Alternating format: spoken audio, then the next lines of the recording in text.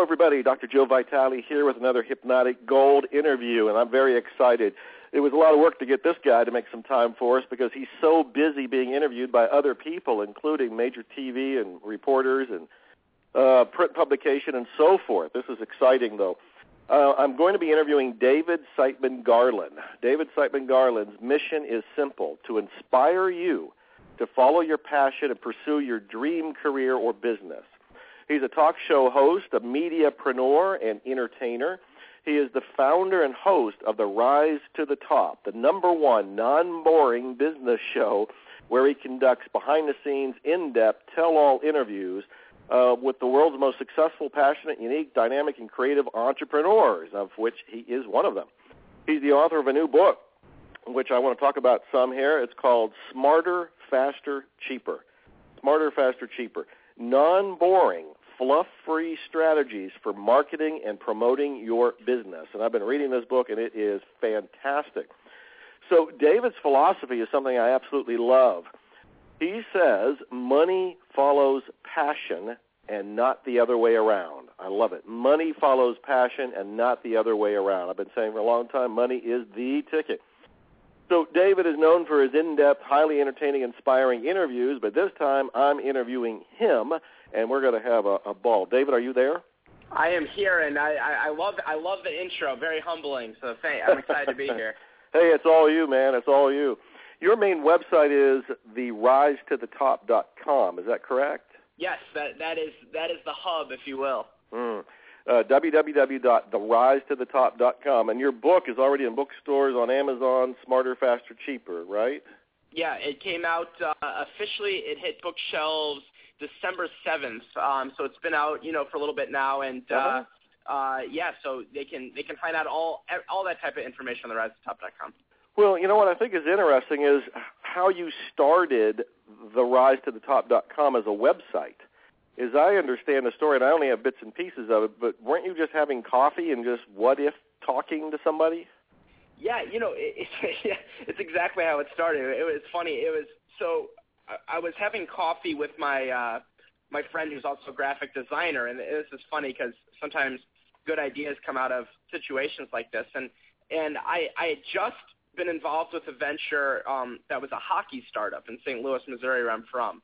And I had this interesting opportunity. I've always been interested in broadcasting, honestly, since I was a little kid. Honestly, the first remembering I have is I think third grade, where for a report on Florida, I wore like a suit and came out there and did like hockey broadcasting, making up the players, doing it live. So I've done some weird stuff. That's starting young. Yeah, that's starting young. And, with Pro Inline Hockey Association, the story actually falls back a little bit. I was interested in hockey, a big sports guy, and I also got the business bug by that being my first really company I was involved in. And I ended up with a radio show, local show in St. Louis and I named it, aptly named Get in Line, to talk about inline hockey. And I had no experience. I had no idea what I was doing. I didn't train to be a broadcaster or anything like that. But I loved it. I was terrible when I started, but I loved it. And, what happened was I started kind of realizing that it was something that I wanted to pursue. I just didn't know what way that was going to go down. So to fast forward in the story, after several years of pro inline hockey, it was just kind of time to move on. It was one of those things where you go with your gut, and this, Joe, is working with online entrepreneurs and other people. Like sometimes, you got to move on for various different reasons. And for me, I was just ready for a change. I was ready to do something bigger, and I didn't know what that was going to be. And I sat down with my friend Elizabeth, and I said, what would be really cool is to do a TV show, right? No idea what to do, of course. But wouldn't it be cool to do a TV show centered around entrepreneurship? Because I was watching a lot of TV and different types of shows, and I just found the business shows to be really bland and boring, with the same types of guests and just ugh. And so I said, well, what if there was sort of a more forward-thinking show, if you will? And the idea started right there, and that's where the idea really for the show came. And I don't know, a lot of people don't know about this out of Missouri, but it actually started as a local television show in St. Louis. Amazing. And you had no experience. You were just kind of brainstorming and daydreaming and what-if-upping possibilities, and out of this came an idea, and you said, I'll try it.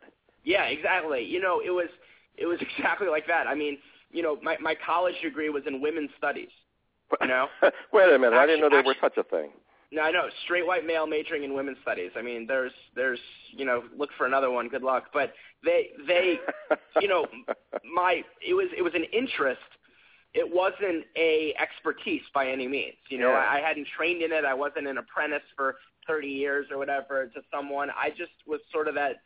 I'm a big misshapen ball of clay type person where I'd rather get my feet wet and make a lot of mistakes and try to figure it out and keep pushing it forward as opposed to sort of waiting for the right opportunity. And also, I've always been one to think, like the quote that you mentioned, you know, turning a passion or turning an interest or turning something that gets you going and see if you can turn that into a business as opposed to just a random idea. And so that was sort of where it all got going. And that's really amazing, and I hope people are really paying attention to all of the underlying elements to this story, because money does follow passion. It's one of the things I preach here. But one of the things you did was so courageously follow your passion. So I'm imagining that a few people listening are probably saying things like, well, first of all, he knows his passion. What if I don't know my passion? So do you have, either from your own experience or from the hundreds of people you've interviewed, a way to find your passion for somebody who might be sitting there going, you know, that's great for David, but I don't know what my passion is? Right, and you know, and some are really obvious. Some people just know it, and that's just it, and that's just the way it is. Yeah. And some people know it from a really young age. Some people don't. You know, for me, even looking backwards, the story makes a lot clearer sense in retrospect. You know, like when I was moving forward, it wasn't like I had this very clear vision of doing broadcasting and you know, starting a show. It wasn't that clear. Now it was, right, looking back. And so one of the things that I think is important to think about when it comes to a passion is starting with interests and hobbies, I think, is a good way to look at it at the beginning. And if you're curious, if you don't have any interests or hobbies, that's a whole other problem. I think you might want to talk to someone else on that. But let's just say, you know, we can bring in some professional help on that one. But the thing is, what I try to think about is things that you're naturally talking about or thinking about. Things that you're naturally talking about and thinking about. Like, are you, you know, constantly talking about sports? Is it football? Is it a specific team? You know, what types of things? And can you write those things down that you sort of continually are involved with or just like thinking about?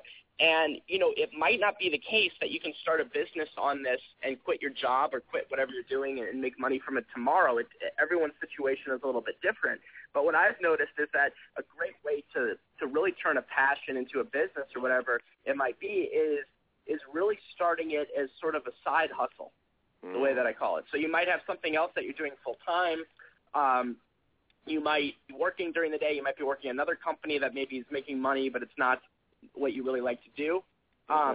You know, and you can start something on the side that's related to your passion. Like for me, you know, I loved hockey, and so I got involved in a pro inline hockey league when I came, and I was doing all the marketing and cleaning bathrooms and doing all kinds of weird stuff. Wow. But, you know, that was a way that I figured out how to take a passion for something like hockey and turn it into a business. And the same thing with sort of broadcasting and entrepreneurship. So, you know, for me, it was a situation also where I guess I was a bit, I don't want to say lucky because I think that's the wrong word, but when I started the show, I took basically all my savings, which were equivalent, like basically my bar mitzvah money from when I was 13, you know? Right. Pretty much the bar mitzvah money. And I had built up some relationships with some local sponsors as a result of pro inline hockey, so being in the trenches of pro inline hockey. So I was able to kind of, I don't want to say raise money because it's sort of the wrong word, because raising money kind of implies you're giving up a part of the company or something like that. Right. So I was able to essentially take my own money and sponsorship money to get it going, you know, and kind of that's how it got out of the gates. But I would say that, you know, you have to figure out what's best for your situation. Right. Well, I think that you've just given some great advice, following your passion and looking at what you're interested in and what you're talking about. I think that's a major clue, because a lot of us are unconscious to our own passions because we just take it for granted. And I think your tip there about what are you talking about to other people or to your friends or you can't stop talking about. To me, it's probably going to be around food, sex, and money. But, right. Yeah. No, I mean, what's funny about that you mentioned that is that there's always this sort of underlying fear that some people have, and of saying that, you know what, let's just say it's football for an example. You're really into football, but you're saying, you know what, I don't know if I want to turn that into a business because then maybe I'll end up hating football, for example. You know, that's like one of the fears that I hear sometimes is people saying, well, I'm not going to like it anymore when I turn it into a business. And I think that is part of the game, though. I think that's part of taking a risk by doing this.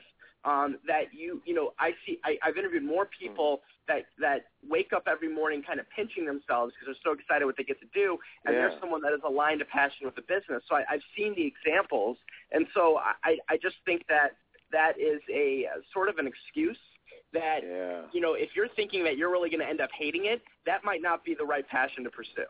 Yeah. Yeah, because if you love it so much, if it's truly a passion for you and you're living and breathing it, that shouldn't change because you found a way to profit from it. Right, and when you start running a business, there's other challenges running a business and things like that. But, you know, at the end of the day, if you have that underlying passion, it moves you through, if you will. I love that. I've often told people that the key to my own success has just been following my passion.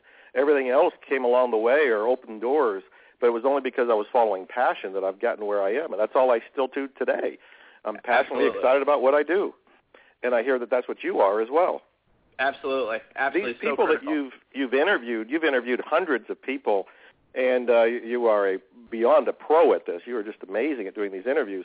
Do they all seem to have that passion, or were there exceptions, or as a rule, did they seem to have that fire that just lit them up and, you know, they wanted to go to work and they couldn't wait and all of that? Yeah, you know, it's different. I mean, I've had many different people. There's always successful people, there's always a passion somewhere, right? I would say that there were some cases where the passion was very overt. Right? So for example, someone that I interviewed, the millionaire matchmaker Patty Stanger, right, from Bravo TV, her passion for matchmaking is very overt. I mean, you will not get confused as to what she's into and what she likes to do. Okay? So she's a very obvious one. But some are a little more subtle. You know, it's, for example, Tony Hsieh, founder of or CEO of Zappos. Yes. You know, Tony, his passion isn't necessarily with the product itself. The product itself is a commodity, right? So shoes, or in this case, are a commodity. And so it's not like Tony's, you know, walking around parading in women's shoes, I don't think.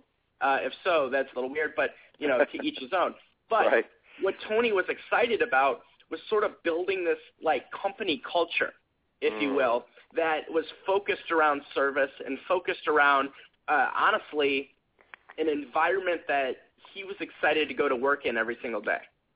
Wow. You know, he wanted to get up and be excited to go to work because he had sold a company in the past for more money than most of us would see, okay? He had sold a company for a lot of money, and he had that empty feeling afterwards that it just wasn't something that he enjoyed. So Zappos, the way that he sees it, is a company that's going to, you know, essentially continue forever, if you will, where he can be excited to go to work every day and work on something bigger. So some people, the passion is 100% the product. Other, it's somewhere else. But I think that any business that you look into, with the exception of a few needles in the haystack, you know, you're going to find that passion point somewhere. And if you don't, I think that's also sort of a red flag that person might be in the wrong business and might not end up being successful over the long run, and they might move on to something else. This is fascinating, and I love that statement where your observation is that there's passion in all those people you interviewed. Somewhere in all successful people, I think is the phrase you used, there's passion. Somewhere in each one of them. Exactly, for something. It's just a question of what it is. Yeah. Well, one of the things you say in your book, Smarter, Faster, Cheaper, is there's less of a focus on the product. And I'm being triggered to ask this question because of you talking about the Zappos guy, Tony. And he's not really focused so much on the shoes. Obviously, they got to buy and sell shoes, but that's not his true primary passion. So in your book, you're talking about the product. Am I correct here? The product is not as important as maybe the personality. Well, you know, it's an interesting catch-22 with that. I mean, you know, if you have a bad product, nothing's gonna help that. Right. You know, it used to be you could get away with a bad product. Like you could have something terrible as long as you had enough money to buy enough ads, you could sell it for the most part. It doesn't matter what it was. Now I think that situation has drastically changed, where the product, you know, has to be something quality. But I also, in many cases, isn't the thing that you're leading off with when you're doing your marketing. In many cases, it's you get to know a person first and then see what they have to offer later. And, you know, I've seen examples across the board, and I think in a perfect situation, you're extremely passionate about both. You're passionate about helping people and the messaging of your company, and you're also extremely passionate about the product. You know, there's a guy that I interviewed who it's my Rated X interview, one of them, which are rare, but his name is Dave Levine, and Dave Levine is known as Sex Toy Dave, okay? So you can figure out what he does. Yeah, there's a niche for you. Yeah, there's a niche. That is a absolute niche, and he's dominated it. And what's interesting, and I struggled in this interview with Dave a little bit, is to find out where his real passion was, you know, because it's not sex toys, okay? That'd be something, but it wasn't. And you know, what it was it was sort of just this, like, sort of philosophy of that he wanted to make a lot of money, you know, and most of my guests were not like this, you know. But Dave was sort of like, I wanted to make a lot of money, I wanted to do a lot of it online, and I wanted to figure out a way to do it, you know, and make a lot of money. And what I'm noticing, though, is that I thought there was something deeper there, right? Like I said to myself, well, you know, that makes sense. But for me, the most people that have that philosophy are not successful because they end up bouncing from one business to another or to, like, sort of whatever the latest flavor of the day is, right? We've seen that before. And now, if you look at what Dave's doing, the sex toy business is sort of the back-end business now that's making him money, but he's really trying to put himself out there as sort of a business strategist and an entrepreneurial kind of personality, right? And what I think is happening here is he's starting to sort of find his true passion and calling too that was not necessarily the product. And so I think it's interesting to see, depending on the business model, that it may not be the product that's the thing that you're the most excited about, and that might end up being okay. Yeah. Well, one of the things I've been saying for 30-some years, and I was glad to see versions of this in your book and other places, and that is people buy from people they know, they like, and they respect. That is a primary thing. So if you have the two different people selling the same product, they're going to buy from the one they know, they like, and they respect. So we're now online, and in your book, Smarter, Faster, Cheaper, you're talking about how to smooth online, how to get your name out there online, how to create relationships out online. And I'm imagining that there's people going, how in the world do I start doing that online?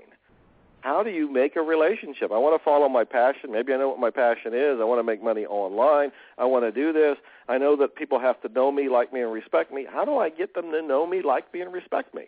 Right, absolutely. And the key word there, like you said, with the know and the like and the respect, too, is trust, right? Because I think that's one of the key things online that people struggle with is how do I really get to know someone, right? I mean, how do I know this person isn't going to scam me? And why are some people considered trusted resources and others kind of look like spammers, right? All great questions.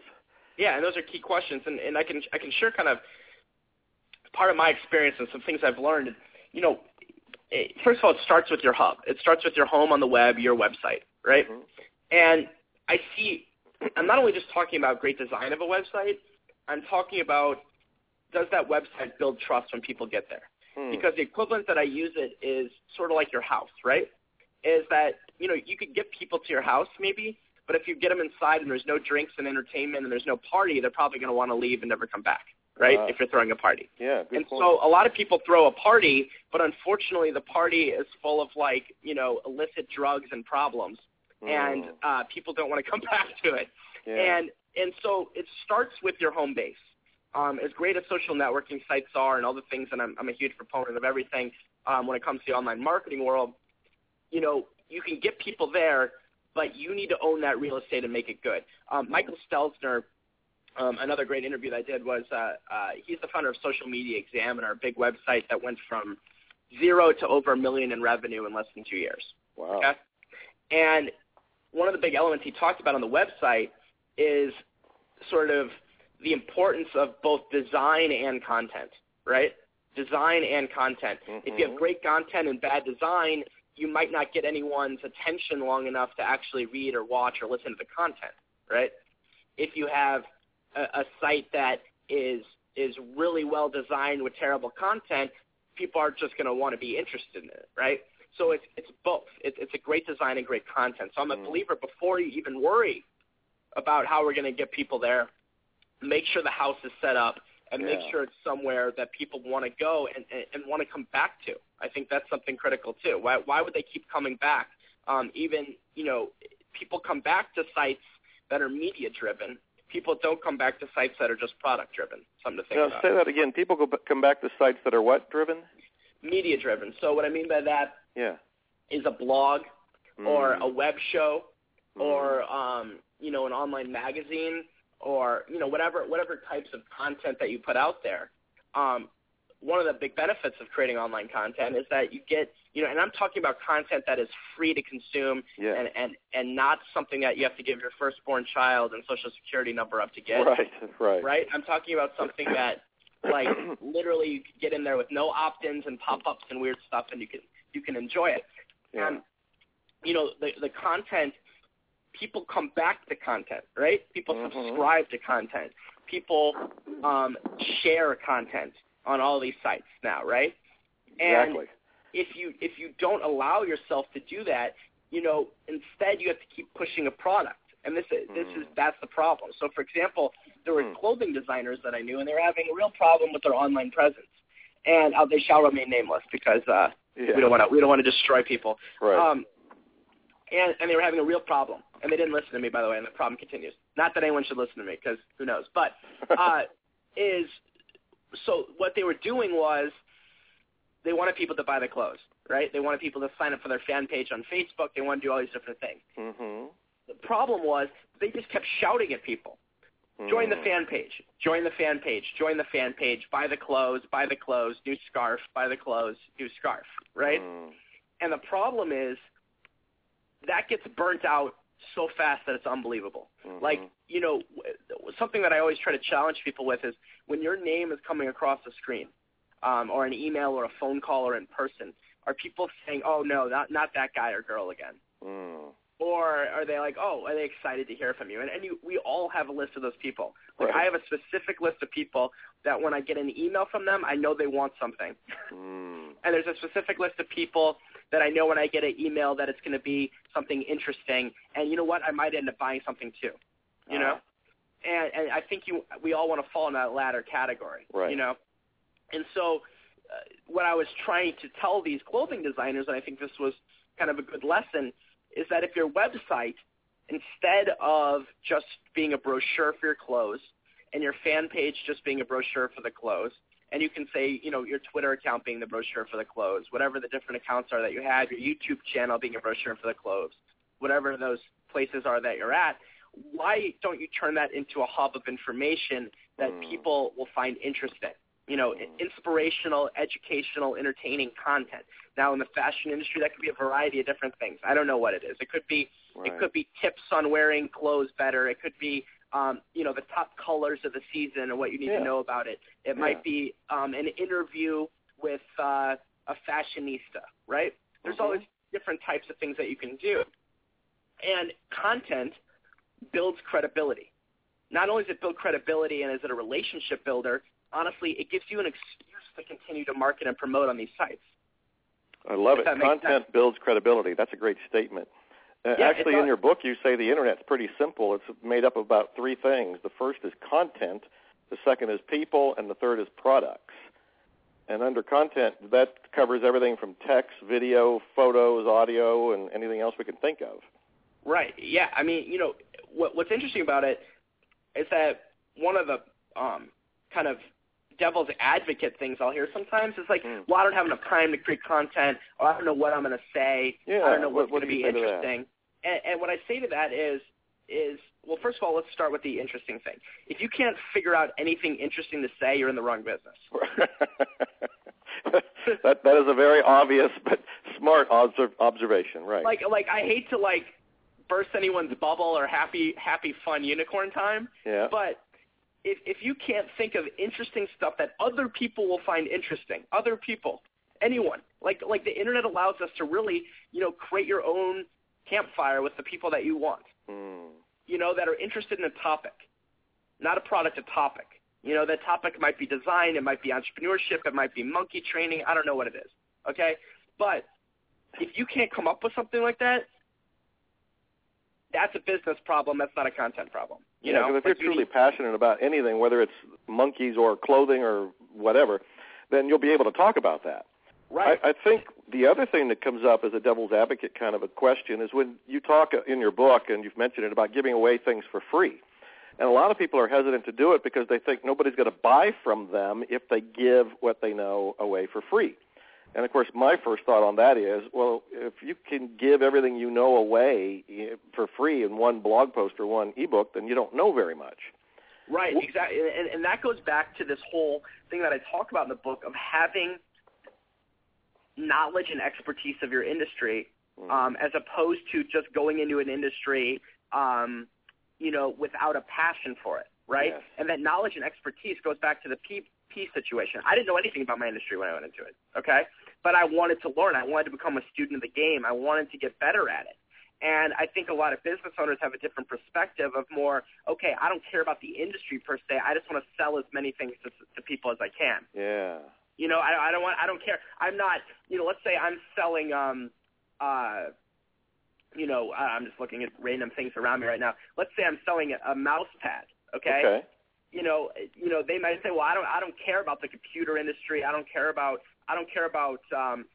technological people. I just want to sell these stupid mouse pads. Well, maybe you're just trying to create a company. You might be in the wrong business there. It might be a good idea, but you need to have some kind of knowledge in there if you want to create a content strategy. If you don't, great. Do the things that you normally do. Buy the old ads. Do whatever. But there has to be some kind of intrinsic knowledge, and that again, that also builds expertise.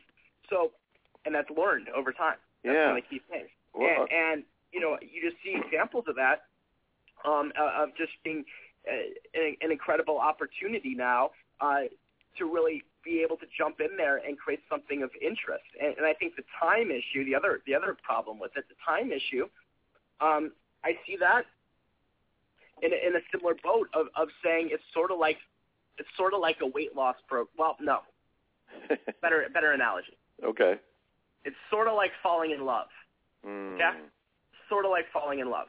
We all know there's situations, maybe you've been in one, where, and I'm getting married soon, so I can understand this one, is when you're dating someone, okay, and you never make time for the other person, right? You don't make time. I don't have time. Washing my hair, I've got to go play sports, I'm going to the mall, whatever it is. You never make time because you're really busy, okay, quote unquote, really busy. Then at some point you find your soulmate or the person that you're mad head over heels with. Guess what? All of a sudden you have all this time. Yeah. All of a sudden you're going to make the time. Great all of example. A sudden you're going out today. All of a sudden those excuses seem to disappear. And I see that similar with sort of the content strategy when it comes to marketing and promoting, because it's a case of priorities, and it's a case of making an effort to really get in there and make a commitment to it. And I think that, it's easy to come up with excuses, especially on something that takes a little bit of time to develop a following. Well, let's talk about a couple other things. I want to make sure I get a couple key questions in here before we lose you. And I also want to remind people I'm interviewing David Siteman Garland. He's the author of the book Smarter, Faster, Cheaper, Non-Boring, Fluff-Free Strategies for Marketing and Promoting Your Business. Terrific book at Amazon and Barnes & Noble and every place else that you can get books. And the main website to go to is therisetothetop.com. Now, a couple of interesting things here, David. In your book, you talk about how you wrote one of your more popular articles on your blog, and that's the one that I'm looking at on your blog. It's called 10 Big Marketing Predictions for 2010. Now, of course, we're in 2011, but I think the article probably will stand today. But more importantly, how you created this is useful, I think, because it's going to tell people how to create content, how to do it easily and quickly, and how to also use some social media to help you create this content. Would you mind telling the story behind this article? Yeah, so, the 10 big so background real quick. Yeah. Before that article, so that came out in about November, right around Thanksgiving in 2010. Mm-hmm. And until then, my blog and kind of the online presence really started in 2008. So meaning like the right at the top. So realized I'd been hammering at it for a while. This wasn't like a random overnight success type situation. It was that I had done lots of articles. I tried different things, different videos, different stuff. And I do articles sometimes. So it was the day before Thanksgiving. I went to a coffee shop. I got all caffeinated up, wrote this article, hammered it out, posted it. And, I don't know why. I just had that, like, feeling that I felt like it was a pretty solid article. Mm-hmm. I just, like, there was no great explanation other than I liked it for some reason. I was proud of it, you know. And immediately, I'd already built up a community one by one on Facebook and Twitter, one by one, Wow. And so I shared the article. It started getting passed around early in that morning, okay? And then I had built some relationships over the past couple of years. This is the critical thing, right, where, I'd either interviewed them on my show or I'd shared one of their articles or we had a conversation. You never, all these different ways of building relationships that you can. And one of those was with Guy Kawasaki. And I emailed Guy and I said, hey, thought you might like this article. I didn't ask for anything. That's the critical thing. I didn't say, Guy, can you go promote this article, please? And that's a problem that most people have is they ask for stuff and it becomes really awkward and it's just not going to happen. It's a karma situation there. I hate that, less than a science, it's a karma. I use the term karmic marketing all the time, so I'm with you. Oh, yeah, for sure. I mean, I'm asking for nothing. I'm not asking him to do anything. Would it be awesome if he shared it? Yes, but I'm not saying it. So Guy ended up posting it on his blog and putting it on Alltop, his big site, and all these different things. And that, along with sort of just the article itself and sort of the built-in community, really caused a massive viral effect, where it got viewed over 30,000 times, I think, in like a couple days. Wow. It went to the top of popurls.com. It just went crazy on the web. It just went crazy, and brought in all these new contacts. And something I didn't mention, I might have mentioned the book, I can't remember now, but was that then that a magazine called from China and asked to reprint it in Chinese, which was just funny. And I said, absolutely, if you send it to me. So I actually have it on the wall behind me as the Chinese article. And I don't really it's know on your what website, isn't it? It under is, yes, media? it's up there. Yes, you can see it. If you click on media on the redstuff.com, you can see the Chinese version. And I love it. Can't read it, but I hope it's the same article. Right. And so, but I think the lesson there is that quality content spreads.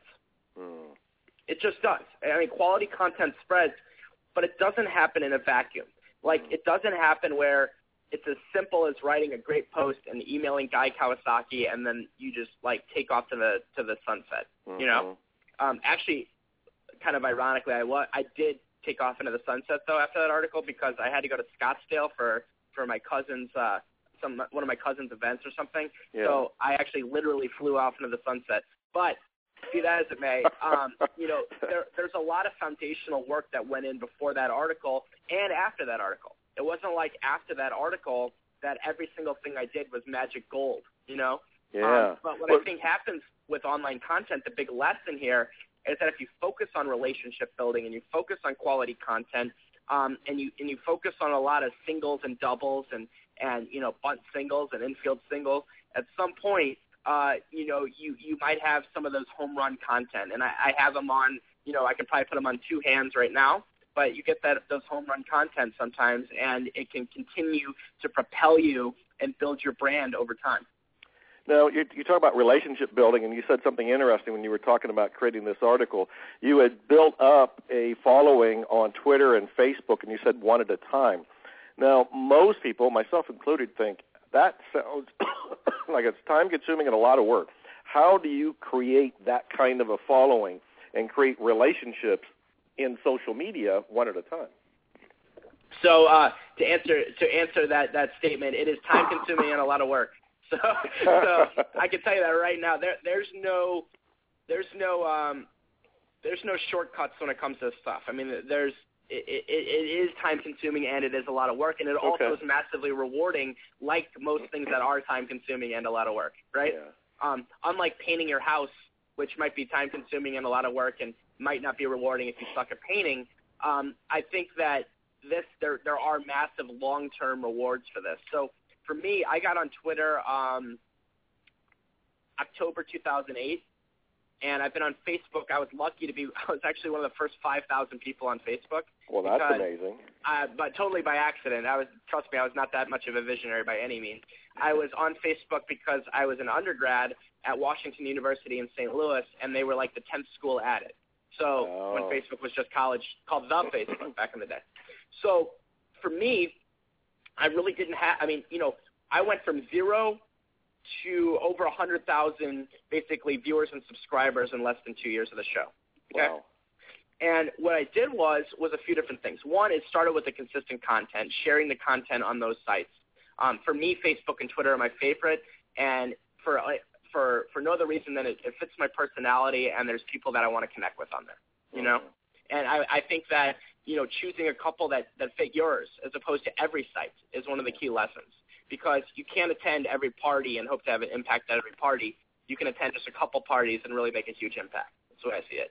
So for me, I liked Facebook and Twitter, and I used it, one, to syndicate my content, of course, two, to really ask questions and get involved with people, but three, to really try to connect with as many people as I could find that were interesting. Like I would look for other entrepreneurs and other bloggers and other people in the business space, and I would just reach out and introduce myself. It might be on Twitter, it might be on Facebook, whatever, and say, hey, I'm David, I do the show, I really like this, I just wanted to say hi, And one by one, those people start to add up, and those people, maybe later on they become a fan of the show and then they share it.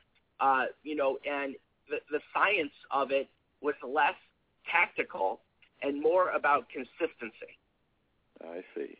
It was consistent. It was like the turtle and the hare. A lot of people on Facebook and Twitter and some of these other social networking sites, they try to be the hare, and the hare comes on and uses like a bunch of like weird scammy tools or whatever, and tries to build up this huge massive following. And then loses because they don't have a relationship with any of those people. Boy, relationship. And then they say social media doesn't work, right? Well, let me ask you another question here, because before we run out of time, this is going to be key because it's on my mind, and I'm sure it is for people listening. So at this point, your show is very successful. Your site is very successful. You've interviewed 200 or so entrepreneurs, authors, business leaders, and these are all big names. I mean, you've got best-selling authors, Seth Godin, other ones you've interviewed. How does somebody manage to come out of the gate with no experience or little experience, get a show going, and get people to agree to be interviewed? This is what I think is going to be interesting to people is how do you get them to be interviewed, especially when you send emails to Guy and you don't even ask them to do anything. Yeah, so here's the short story on this is that I did not start with the top of the mountain. Yep. Not at all. Yep. I started with local business owners that I happen to know in St. Louis, like a guy who owned a bar and a business coach and people that were not going to make headlines per se. They're great people. They're interesting interviews. I'm glad we did them. But these were like not the types of quality that we were at yet, So when I started it, I just started with people I knew that I felt like I could have an interesting conversation with. And then I focused on how can I get people that I don't know yet, right? So one, it might be that referrals started moving up a ladder. So like someone would be interviewed and then they'd refer me to someone else that might be interesting, and that kept referring. So referring was one of the key things. But the one that I did that was interesting is I just started getting like kind of aggressive in a few different ways. So I built a relationship by using my content as a handshake, and this is what I mean by this, and this is probably the most critical thing. Yeah. So let's just use, I'm just looking at my list here, Gary Vaynerchuk as an example. Okay. So Gary was a huge guest on the show. I actually I do most of my interviews now on Skype video, but before we started doing that, I flew actually to Wine Library TV in New Jersey, did the interview there. Wow. But what happened was I had to get on Gary's radar screen one way or another, okay? And Gary's a hard man to reach. And so what I did is several times I wrote articles about him on my blog. Several times. I mean, like authentic, real things, because I loved him. I really wanted to talk with him. and I liked his messaging and I liked what he did, I would write an interesting article, okay? I would tweet it and put it on Facebook and things like that, and then I might just email it to him and ask for nothing. Ask for nothing. Gary, hey, what's up, man? Know you're busy. Here's something cool I did. Mentioned you. Thanks for the inspiration, David. Goodbye. Right? Wow.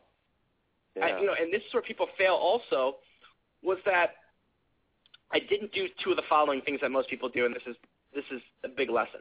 Number one, I didn't say, Gary, here's the article. Can you do an interview on my show? Okay? Right? Because now you have that weird reciprocity thing, and it's like a little awkward. Okay? Yeah. It's not going to work out well, trust me. Number two, I also didn't do this one. Send that article on day one, and then day two, ask him for something. Because relationships take time. I can't tell you how many times people have said, like, send me stuff on Twitter. Is that an example? Hey, David, I just tweeted your show. Anyway, can you do this for me? Right? And I'm like, and I'm flattered. Thank you for asking, but I kind of going to go punch myself in the face now, But, the idea there being of giving more than you're receiving, and that relationships take time. Relationships take time. And the other key thing, the element of this that I think is number three, so kind of number one was starting with people that you know and then asking for referrals. Number two, using your content as a handshake, right? And number three is timing, okay? The biggest people in the world become much more accessible when they have something to promote. A book, whatever it may be, something new coming out, people become more accessible. And if you are on the pulse of that and establish your credibility, which comes from everything from website design to building a following, right? You will start to get bigger people over time when you can time it. Like I can tell you right now, in the next few weeks, even just in the next, let's just call it, here in 2011, Seth Godin's coming back on the show, right? Gary Vaynerchuk's coming back on the show. That's great. Guy Kawasaki's coming on the show for the first time. Wow, congratulations. And the thing is, it looks like it was really easy, and in some cases it was, but a big element of it was patience. It took me several years to get these things done, Seth Godin, Tim Ferriss took me 2 years before I interviewed her, 2 years. Wow. But it has to be a combination of the giving and then, the timing. And if you can get those things together and kind of remove yourself from the immediacy of things, I think that's how things become successful. And then it snowballs from there. The better guests you get, the better guests you get, right? That is fantastic. Boy, you are an amazing interview here. You've got so much information. Your book is fantastic, but we're running out of time. I wanted to know, what do you want people to do as a result of this interview? I mean, they're going to get off the interview. You're going to get off the call. What do you want them to take as their next steps or to think about or their concrete points? What do you want them to do next? Yeah, well, obviously, on one thing, on the 100% selfish level, you can check out therisetotop.com. Please go to there. That's a great interviews. site. They're absolutely free to watch. I interject articles and other things like that. I hope you enjoy that because, really my goal is to bring you these leaders and these interesting people and tell their stories and pick their brains for advice. And I think it's a good way to learn because I think when you stop learning, that's when we all get into trouble. So that's one thing I want to encourage. And number two is just really be introspective as to the brand that you are really looking to build in the long run. What do you really want to be known as, and what do you want people to know you as? And if what you're doing right now is not that, maybe it's time for a little shift in direction in the way that you're approaching business and sort of like your lifestyle. Boy, that's a very wise tip. Final question for you. You've interviewed hundreds of people. What is your favorite question to ask people you interview?